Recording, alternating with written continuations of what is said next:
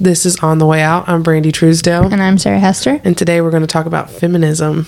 We are here to empower women to boldly live lives that glorify the Lord.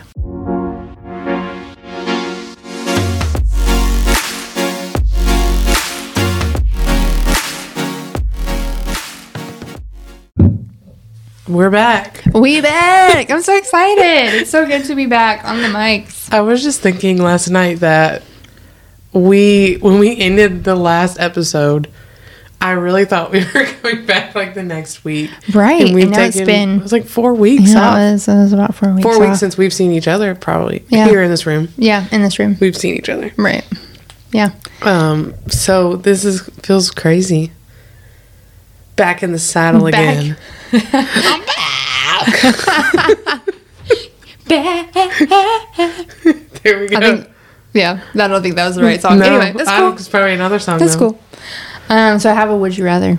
Okay, I have one for you too. Sweet. Would you rather? That's kind of a lame one. Okay, I have really long arms or really long legs. Legs. I mean, Why? my arms are normal size, right? If I choose. Yeah. So they would be normal because size. I feel like you could pull off long legs. Yeah. Even though it'd be hard to find pants and stuff. Right. You could pull that off. But if my arms like drape past my knees, Yeah, that would be it'd be very weird. obvious. I could like hide the fact that I had long legs. Well, you would in a be way. taller than everybody, though. I don't care. You'd be like... I already am taller than a lot of people. You could make a career with it, though. You know what I mean? Exactly. You could be a basketball player. Yeah. You could be pulling in those Benjamins. Or, I don't know. I was thinking of other things, but I don't know. Yeah. It'd be great. I was going to say I could work at the border. At the border? Look over. Oh. With your long legs. Turn around. Turn around. Go back. Do not make this treacherous journey. You don't want to. Oh, man. We're worse off than you think. Oh, what? Was this Sarah's husband? Hello. Yeah, it's okay. Say hey to the peeps. Hello. Goodbye. Okay, bye. Goodbye. Sweet. Sarah left her phone at home, so now she's... Anyway, my would you rather. Are you ready, or do you need a minute? Okay. Give it to me. Would you rather only wear like bold colors and bold patterns for the rest of your life? Maybe you have like one pair of black leggings, but everything else is colored and patterned. Or you only wear like neutrals, like beiges and browns for the rest of your life. No florals. Oh, that's a tough one. I'd have to say bright. I'd have to say bright. I think so too. Because after a while, you would be like, this Right, is so you'd be depressing. so sad. Beige. Sad human. beige. Sad beige clothes. Sad beige. For sad beige children. I'm not good with the Dutch accent. Me either. Me either. That was not impressive. Hers. The Hirsch, I don't know.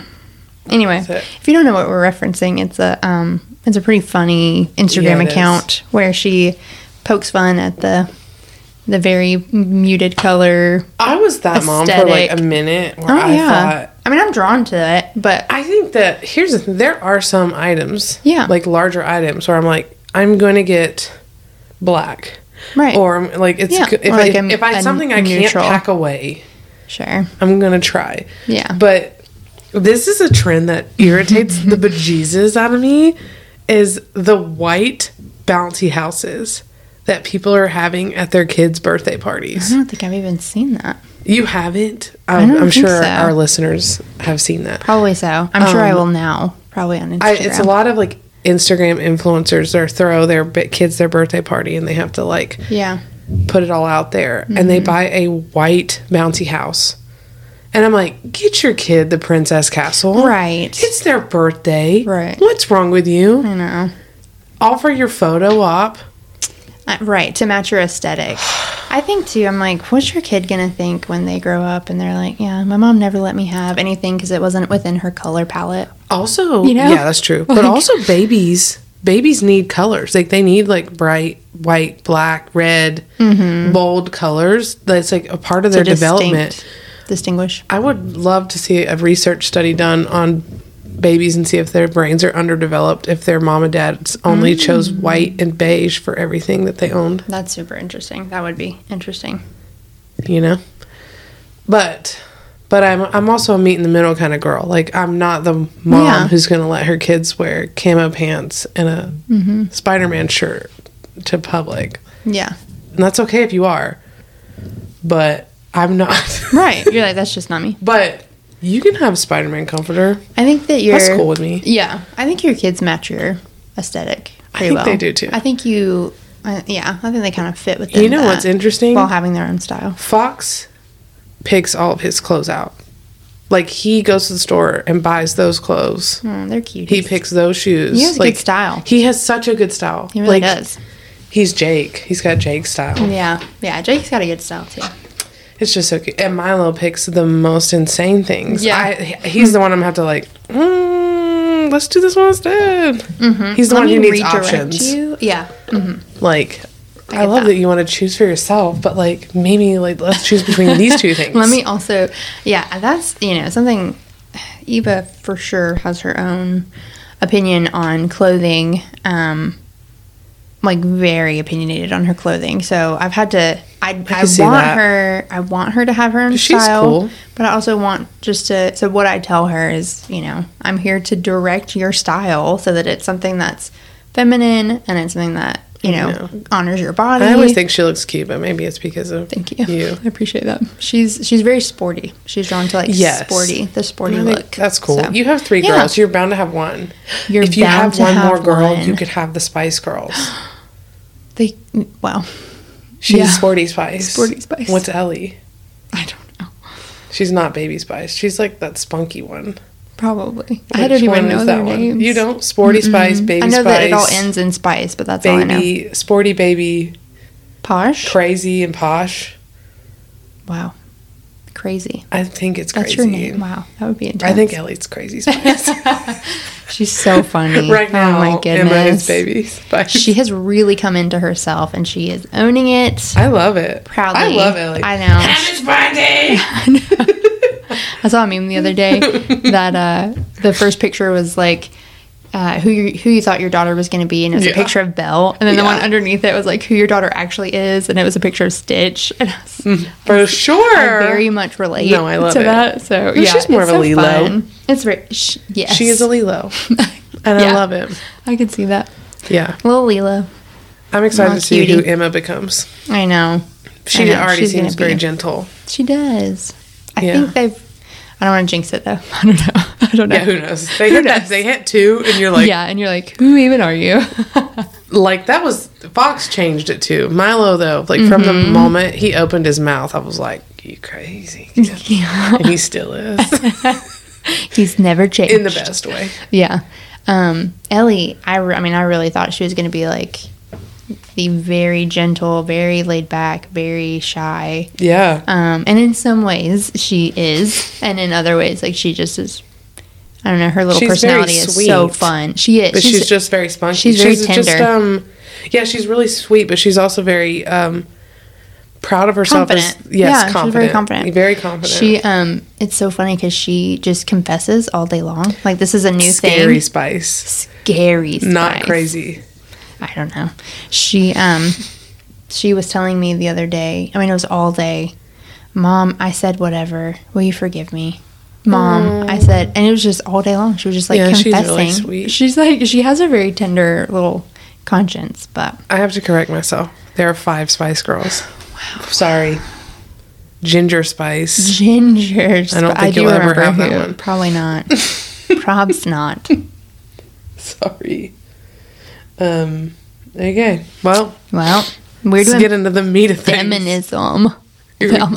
Season 2 started off with a bang. With the episode we've wanted to do since we talked about starting this podcast. I think the first thing that we talked about was like, let's do feminism, and then we just kept pushing it off because it was going to be such a huge. Well, I also think undertaking. I was not last season. I did prepare a lot. Mm-hmm. But this was like, you're going to have to research, and you're going to have to like read stuff. And I just was never in the right space to be like researching things. Yeah. So here we are. Here we are. But we've been talking about recording for like 2 weeks. Yeah, but we just haven't trying to been able to get the equipment. So we've had more time to prepare for this one. That's so right. we're ready to go. So we're going to do this in multiple parts. Maybe 2, maybe 3, just depending. Yeah. But we're going to start talking. We're going to break this up into what it is, which is 4 waves. And talk about each wave. And then we're going to go from there.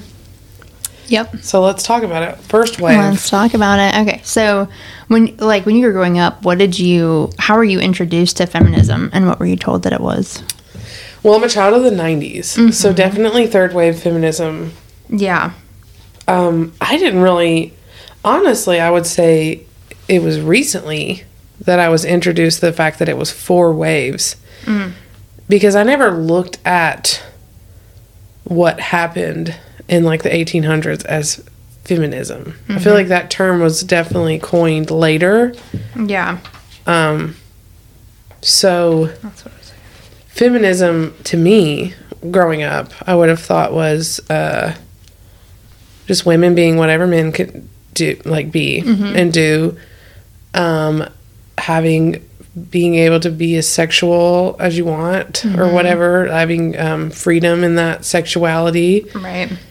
That's what I would have thought for feminism. Yeah. Mostly. Yeah. I think the same. I can remember, growing up and being taught, like, feminism is not good. It's not something that is anything that we want a part of, that kind of thing. And I think really, like, in my flesh, wanting to just rebel against it. Yeah, I was like, oh, yeah, I'm about it. I want to. I mean, there's, other stuff that I was like, yeah, I could see the appeal of this, I guess. And also just being told that feminism is the belief that men and women are equal. Yeah. Like, that's what I was told. And I was like, oh, of course. My parents never talked about feminism. So everything I learned was from school. Yeah. I remember this really big idea that I got, I guess, in high school was this idea that women are women are provocative. Obviously, there were other more harsh terms used if they have this many amount of partners or whatever, and then it's like it's cool for men, and like all of these women trying to break that mold. That was like a big deal, not something I ever sought to attain, right? But I remember that being, and I remember still talking to friends and thinking to myself, never saying it out loud, but like, no way, like it is provocative, right? And like that is wrong. Like it's also gross, right? Why would you want to? Yes. But my friend, like having friends that like literally sought to attain that man-like lifestyle. Yeah. Gross. So glad I didn't fall into that. Yeah. So I looked up, I Googled what's feminism, and this is what I found. So it says it's defined as the belief in advocacy of the political, economic, and social equality of the sexes, expressed especially through organized activity on behalf of women's rights and interests. So yeah, that was one thing. Also looking at what are some feminist values: respecting individual informed choices and believing that there shouldn't be a double standard in judging a person. So a huge thing within feminism is sexual autonomy. So basically, like you were saying, if a man can have sex with whoever, whenever, and he has no quote-unquote consequences, meaning a child, women have to also be able to have the same option in order to be equal. Yeah. So that's why the birth control pill and abortion are the 2 pillars of feminism. Right. Because without those 2 things, women cannot be equal to men. So maybe now we could throw in a 3rd pillar of just changing your gender altogether and hormone disruptors. Yeah. Yeah. So I think what is crazy, like you just mentioned, is that at this point in history, feminism is several hundred years old. And it really started around 1759. So we're going to start off with the first wave, like Brandy said. I'm going to kind of set the scene here for us. There's a lot of history that we need to just lay the foundation for so that we can understand how we got to where we are now. And also, I think this is just interesting history. So I hope that you guys do as well. So in 1759, there was a woman named Mary Wollstonecraft. And this is kind of where the earliest hints of feminism came from. She was a very radical thinker in her time. And she was known for her revolutionary and political ideas. She wrote a pamphlet in 1790 called A Vindication of the Rights of Men. And then in 1792, she wrote A Vindication of the Rights of Women. And so on one of the websites I looked up, just in looking at feminist history, they were saying that this work is really referred to as the seed of the feminist movement. So this is like where it all began. She advocated for equal opportunities for women in education and work and politics. So just a little background on her and just who she was. She had a child with an illegitimate child with a man. After, I guess, she had that child, that person refused to take her back. She had several suicide attempts. She eventually met another man who was also a radical in his thinking and philosophy. His name is William Godwin. So I think it's funny. Both of them rejected the idea of marriage, but they decided to kind of go against what they believed and got married so that their child would have rights, that it would be a legitimate child. But they still lived in separate houses, like right next door to each other, so that they could keep their independence. I didn't know that part of the story. Yeah, interesting. So sadly, Mary died a week after giving birth in 1797, just from complications of that birth. And her child's name, she was named after her mother. It was Mary.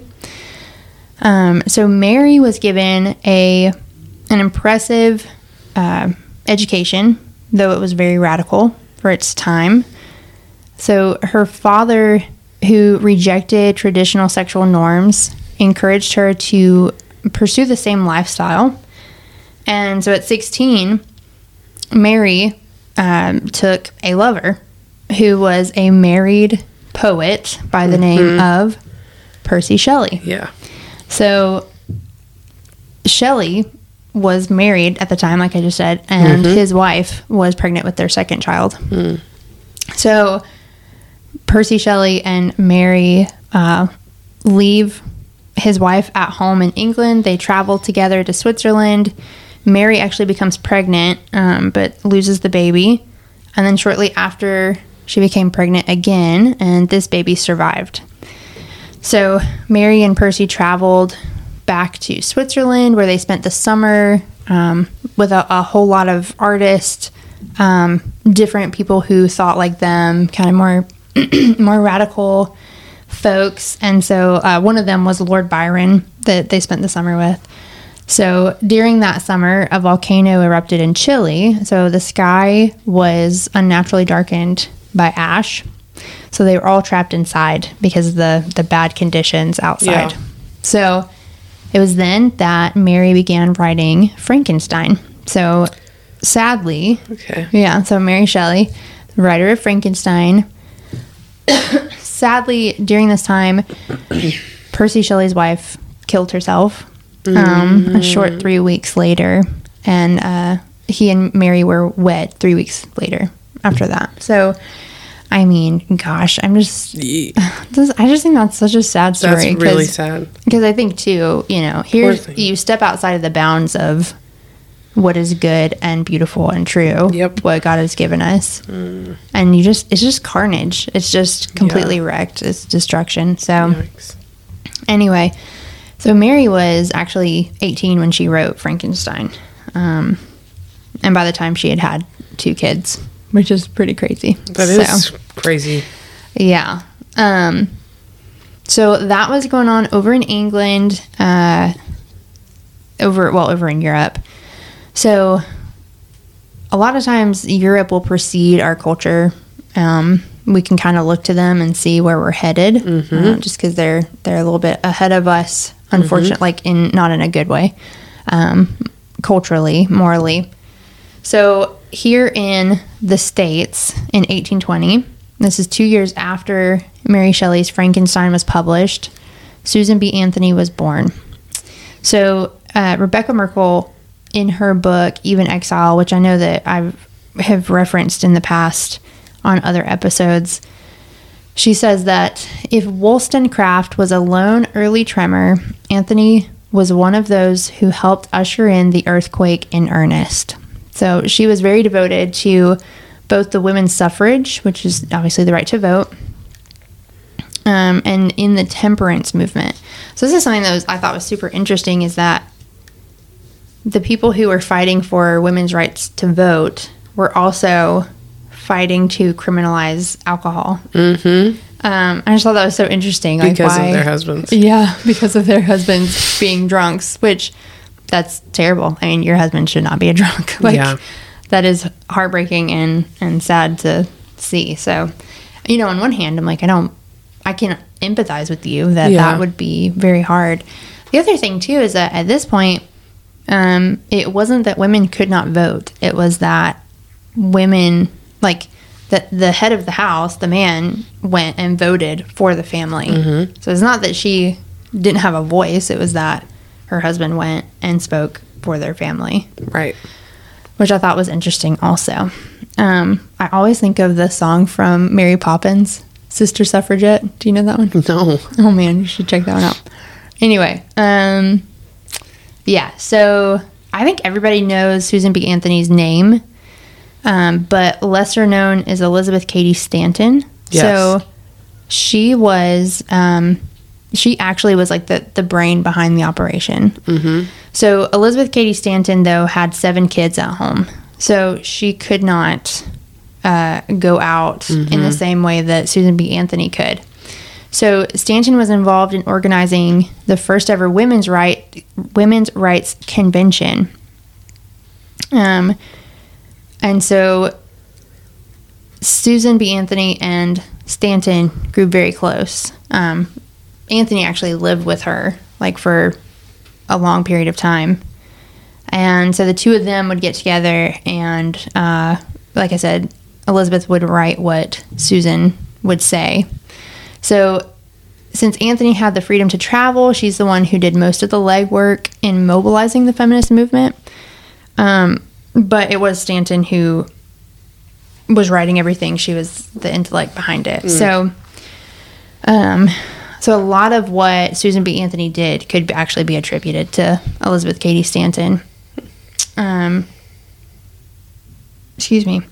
She said, there's a quote in here that I thought was interesting. She said, Stanton said of herself, I forged the thunderbolts and then she fired them. So that just gives you kind of a picture of what their partnership looked like and how they worked together. So something that this group did that was super great that we could look at and say, wow, that's really impressive and that was a good thing, was that they were really key in abolishing abolishing slavery. So it was at that time that they were working on abolishing slavery. These ladies got around and got I think it was 400,000 signatures for their petition, which is super impressive considering, they had no internet or email or anything like that. So a lot of it was just like the legwork of everything. So these ladies also would agree with us that pornography is wrong. They also thought that... Well, a lot of everything that they were trying to do was to fix their husbands. Yeah. Like they felt like their husbands were failing at home. So they were just trying to pick up the slack. Right.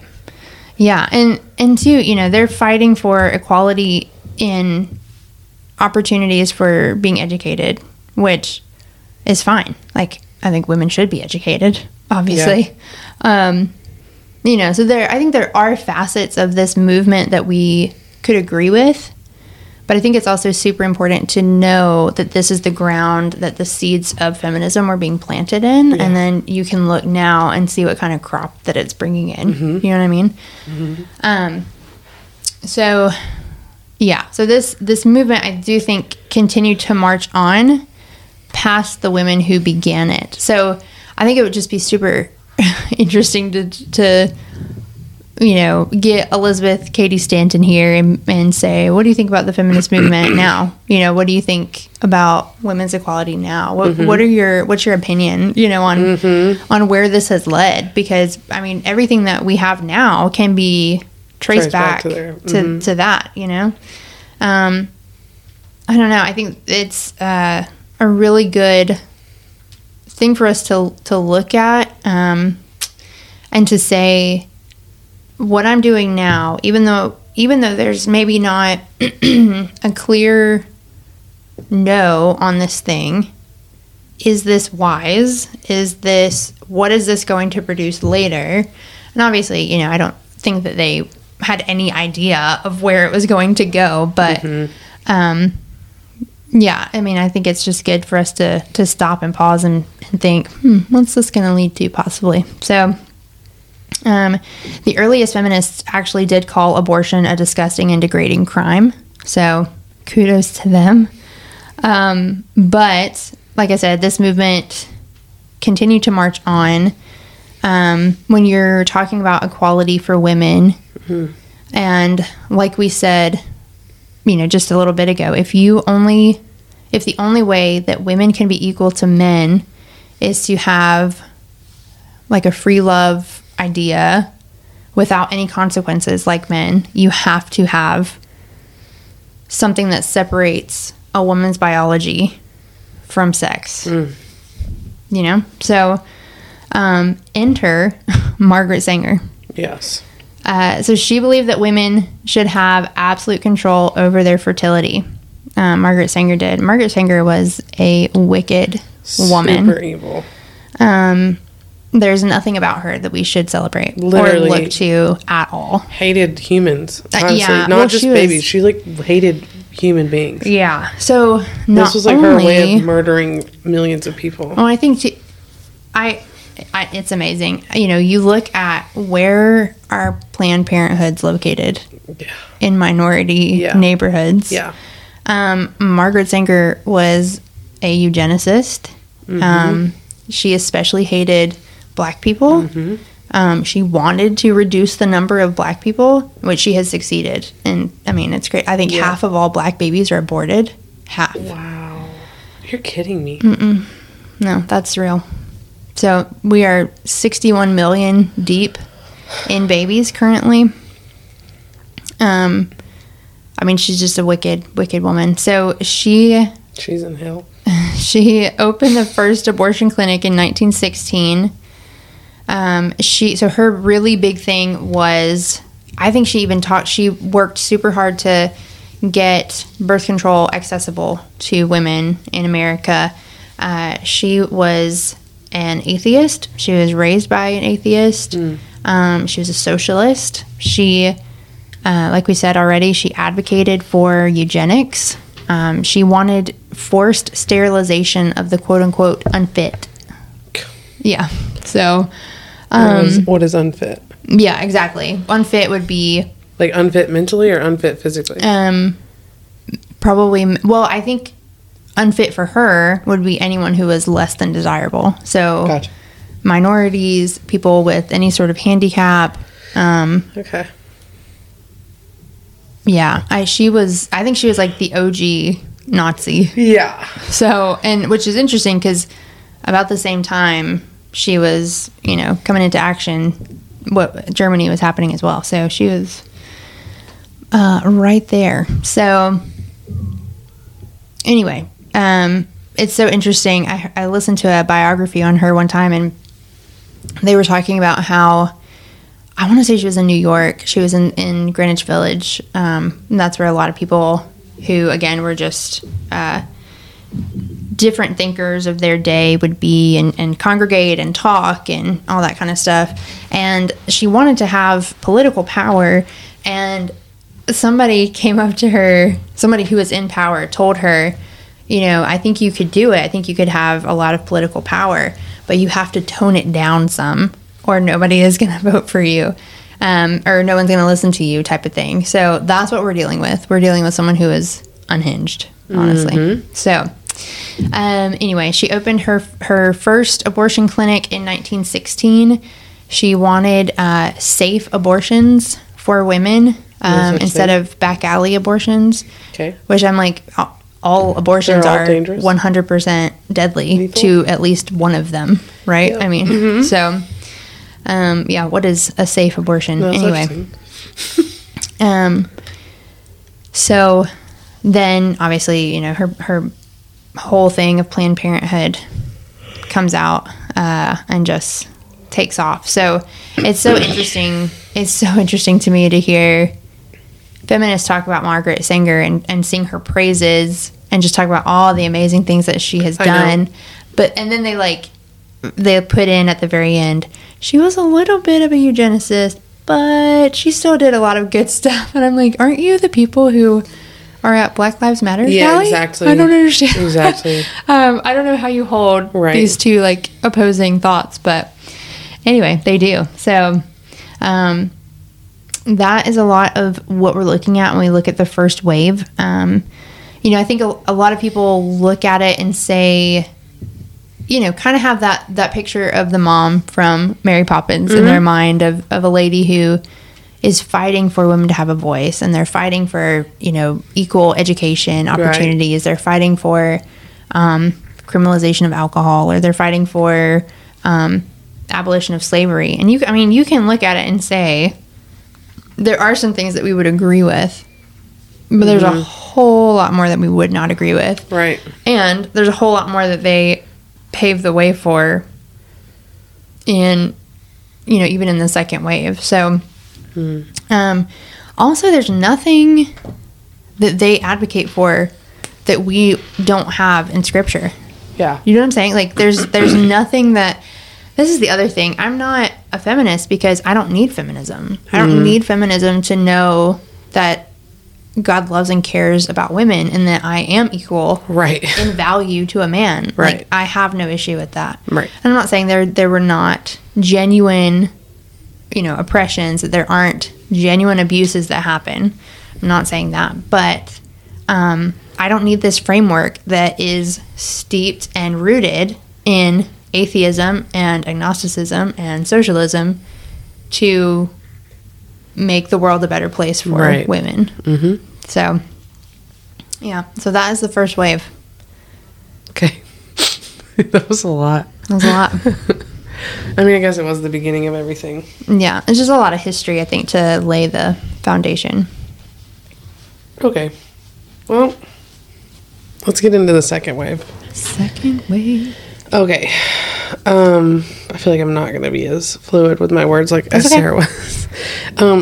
So the second wave was really coined by a book called The Feminine Mystique, which was, all right, I want to just make sure I'm reading everything right. I'm sorry.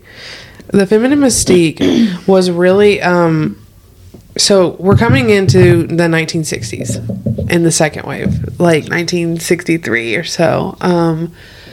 And so we're coming out of the 50s, and we all know, like, the 50s was very housewife aesthetic, skirts. Mm-hmm. Women stayed home with their children. They had food on the table. Like, they did. That was the thing.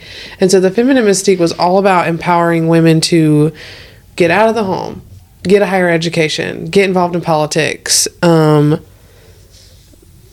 a career. All of those things is what the Feminine Mystique encouraged. Mm-hmm. So that book really set off the second wave of feminism. So we're coming after, I think, it was after this book. Mm-hmm. Is when we go to World War II, or was it before? Yeah, the book came after World War II. Okay, so around the same time World War II is happening, and men are leaving. So women are starting to go into roles that men would typically be in to just make sure that the economy keeps moving. Right. So a lot of women were out now doing 2 jobs because they were working the job of the man, and they were also working the job that would typically be theirs at home, which just made a lot of women super resentful. And I mean, I'm sorry to like just reading literally what you wrote, but even today, women resent the fact that they have to go out of their homes and work and return home and do things. I'm just like sidebar on that. I've like seen so many videos. Like I actually saw something the other day. This like woman put out like a poll on Instagram, and it was like this one woman asked, should men keep doing the housework too? If like if you're a stay-at-home mom, should your husband also be doing the housework? And then she put like a poll, and it was like men should be doing some of it, men should be doing equal amounts, men should be doing none of it. And so many people put men should be doing equal amounts. And I was like, that's interesting. I feel so bad for your spouse. I know. And just the whole vibe you have in your home. Yeah. I think I see the resentment even now. Yeah, exactly. I mean, women resent so much of men. Yeah, which is, it's funny because like Ethan can come home and my house looks like it threw up on itself, and he's just like gonna sit on the couch and he's like, I'm just not bothered. Right. Whereas for me, I'm like, no, I've got to get control. Terrible. Like I've got to. I'm not going to be able to rest until this looks at least a little bit better. Oh, 100%. I think this is something that is ingrained in women. And because of that, and again, who cares if your kids match clothes? You know what I mean? Who cares if your kid's hair is brushed? Right. Who cares if you eat something healthy? Like, it's all women. Right. And I think it's because that's how God made us. Right. That is our job, is to care for and to because nurture. Women are like that, and then their husband comes home and sits on the couch, we're like, how dare you not start cleaning as soon as you walk in the door? And they just don't see it. It's just different. It just is different. It's just different. And that's, you can handle your own marital solutions to that issue. And so I'm not having to correct myself later. My husband does do some housework here and there. Right. If I ask him, would you mind unloading the dishwasher? Right. Can you change over the laundry while I'm at work? He's always like, of course. Right. But there's no expectation. But he doesn't see. I'm just saying. No, he doesn't. No, exactly. Like, they don't see. I worked from 9 to 2. When I walked in, like you said, the living room had thrown up on itself. I mean, there were toys and things where they shouldn't be. There were so many blankets out. I guess my kids were building forts. And Jake was like, I was like, wow, it's a mess in here. Not like saying it to him. I was just like, woo, guys, you really just had the time of your life today. Right. And Jake was like, oh, I just didn't notice. Yeah. He literally did it. Yeah. And that's okay. Exactly. And it took me 5 minutes to clean it up. Yeah, right. It doesn't take that long. Why would I waste the hour-long argument over how dare you not clean up after the kids when I could clean up in 5 minutes and just move on with my life? Yeah. Anyway. So, the resentment runs deep. And we're, just to also point out, feminism is existing heavily in the secular world. We're approaching this as Christians and explaining why, as a Christian, it's pretty toxic and pretty wicked to have a feminism type mindset as a Christian. It's very understandable why the secular world has a feminist mindset. So just so that's clear. So anyway, I'm sorry, I'm trying to like read. No, it's okay. Okay. So something else that was written down is, so the 1950s woman you wrote, like, was not a very biblical one. It was like the ideal, but women in the 1950s were like decorative, which makes sense why women resented that, because that's not God's role for women. We're not meant to be decorative. We have a purpose, and yes, maybe it's keeping your home and raising your kids and cooking, having dominion over the home you live in. 100. But just because, like, you can have dominion over that without being the trophy wife. Yeah. But the 50s for sure had that a little jacked up and thought that that's the way it was supposed to do. Yeah, because everything had been, like, so because of the Industrial Revolution and technology that had increased. Right. Like, everything was just so much significantly easier and took way less time. Like, instead of scrubbing your clothes, you had a washing machine. Right.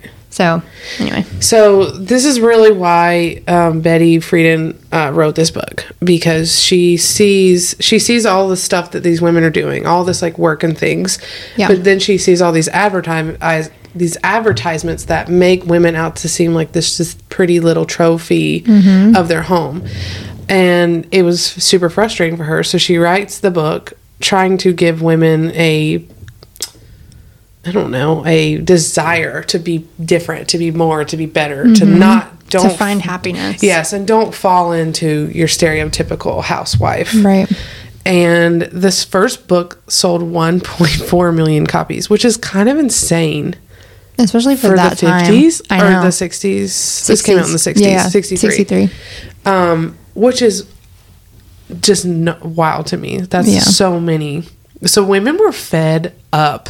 Like, they were absolutely done. And she hit a chord with them when she struck a chord. For sure. So... Also, I read that it was on the New York Times bestseller list for 6 weeks in a row. It was like number one. Yeah. Nuts. Yeah. So, anyway, then you wrote... Okay, I didn't read this far. Gloria Steinem. Yeah, Gloria Steinem. I didn't see her in my research. So that she wanted to see abortion to be not just legalized, but normalized. Yeah. Okay, so this is when we're rolling in, to the third wave. Yeah, this is like 70s, 80s. The first wave seems to be like the longest wave, the build up. The second wave is when we're encouraging women to be even more like men. It's just don't try to fit a picture. Yeah. And like you said earlier, how can we do that without our twin pillars of abortion and the birth control pill? So now we're heading into the third wave, which starts in the 90s. So we're at 42 minutes. You want to do a second part, or you want to go for it? You want to wrap and then we can do the second part? Sorry, that was my foot. I think we could cover the third wave really quick, and then do the fourth wave and our conclusions. Or no, let's do it. Yeah, we'll wrap it up. Okay. Sorry, guys. So we will meet us back here for next week's conclusion of feminism. Yeah. Third, fourth wave. Housekeep us a little bit. So now that we're back. Yeah, we're back. You got to remember everything. I know. If you have any questions or comments or concerns, you can email us at onthewayoutpod@gmail.com. Please like and follow us, or not like, but please follow us on Instagram at onthewayoutpod. We're also on Facebook. We'd love for you to like us on Facebook, share this podcast, give us some stars or whatever you feel is necessary on Apple or Spotify. We're so excited to be back. We are. That's good. Tune in next week to part 2. Part 2. What did I always say? Wrap it up. I forgot to say that. Anyway, okay, we'll see it next time. Bye. Bye.